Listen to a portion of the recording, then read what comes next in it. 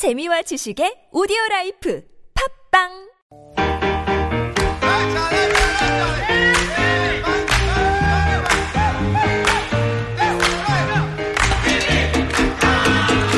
Need some extra zing on your food? Well, then double up on spices. Double up on the flavor. Double up on the L's and spice up your life. It's cooking style.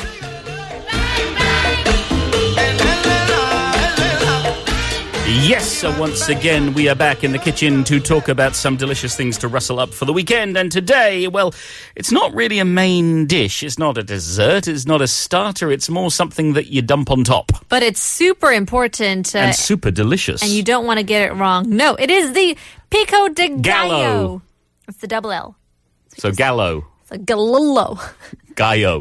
Pico de Gallo. Pico de Gallo That's is how right. we pronounce it, yes. I feel like Pico de Gallo is a super important salsa that can go on anything.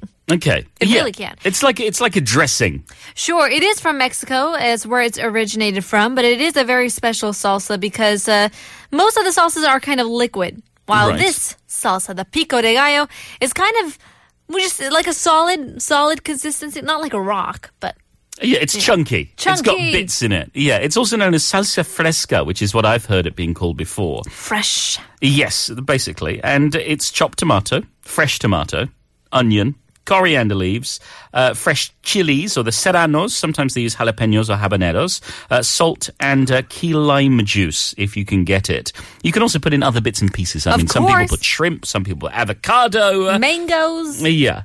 But it's really vital when you want to zing up your flavors, when you really want to brighten a piece of meat or anything really, tacos, fajitas, anything that needs a little bit of extra flavor action. That's right. So the actual meaning Pico de Gallo has the meaning of rooster's beak.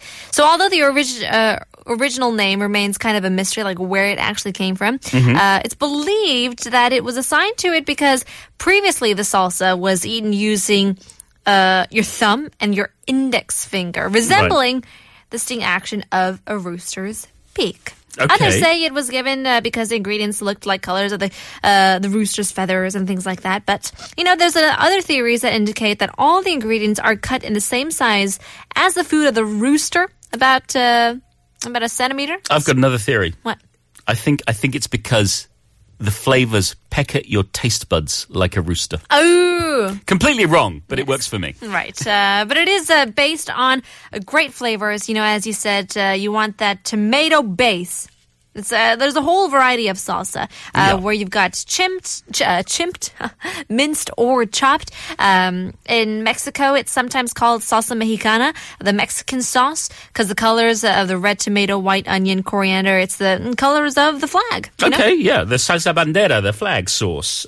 So we're going to tell you how to make a very common version of pico de gallo. Of course, you can chop and change and add in what you will, but this is an easy one to make for the weekend if you're making something that needs a little bit of Mexican spice. You will need 6 Roma tomatoes, or basically any fresh, good, juicy, flavorful tomatoes you can get, a clove of garlic, half a red onion, a pinch of garlic powder, 3 tablespoons of fresh cilantro or coriander, however you want to call it. It must be said, if you're one of those people who don't like it, you can leave it out. But for me personally, I like heaps of it in my food. A pinch of ground cumin, half a jalapeno pepper, salt and ground pepper to taste, and a half of a lime. Yeah, it's super easy. All you gotta do is dice up the tomatoes.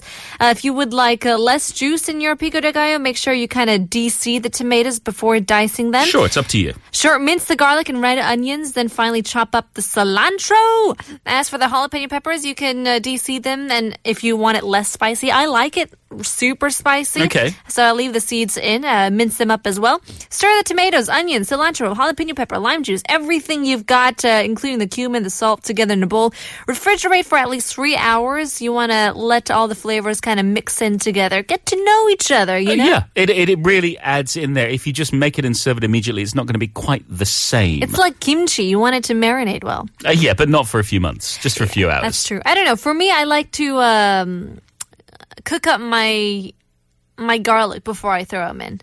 Okay, yeah. If you're not a fan of that raw garlic burn, then that could be a way to deal with it. Yeah, and as we said, you can chop and change, do anything you like, and then you need something to serve it on.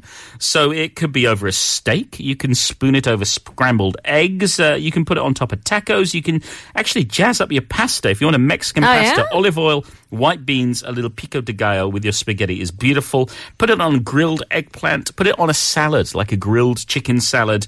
Mash it up with avocado for a guacamole. Or just add to your French fries or your roast potatoes. It's great with breakfast foods. Okay, it really it's great is. with everything. With the hash browns, the hash potatoes, and the eggs, and it's amazing. The sausages, the bacon. All right. The possibilities. You're making me hungry, Bajaj. Okay. All right. So hopefully you'll enjoy your breakfast, lunch, or dinner with a little Pico de Gallo this weekend. We'll leave you with another song at the end of part 3. It's tape 5. Señorita Bonita.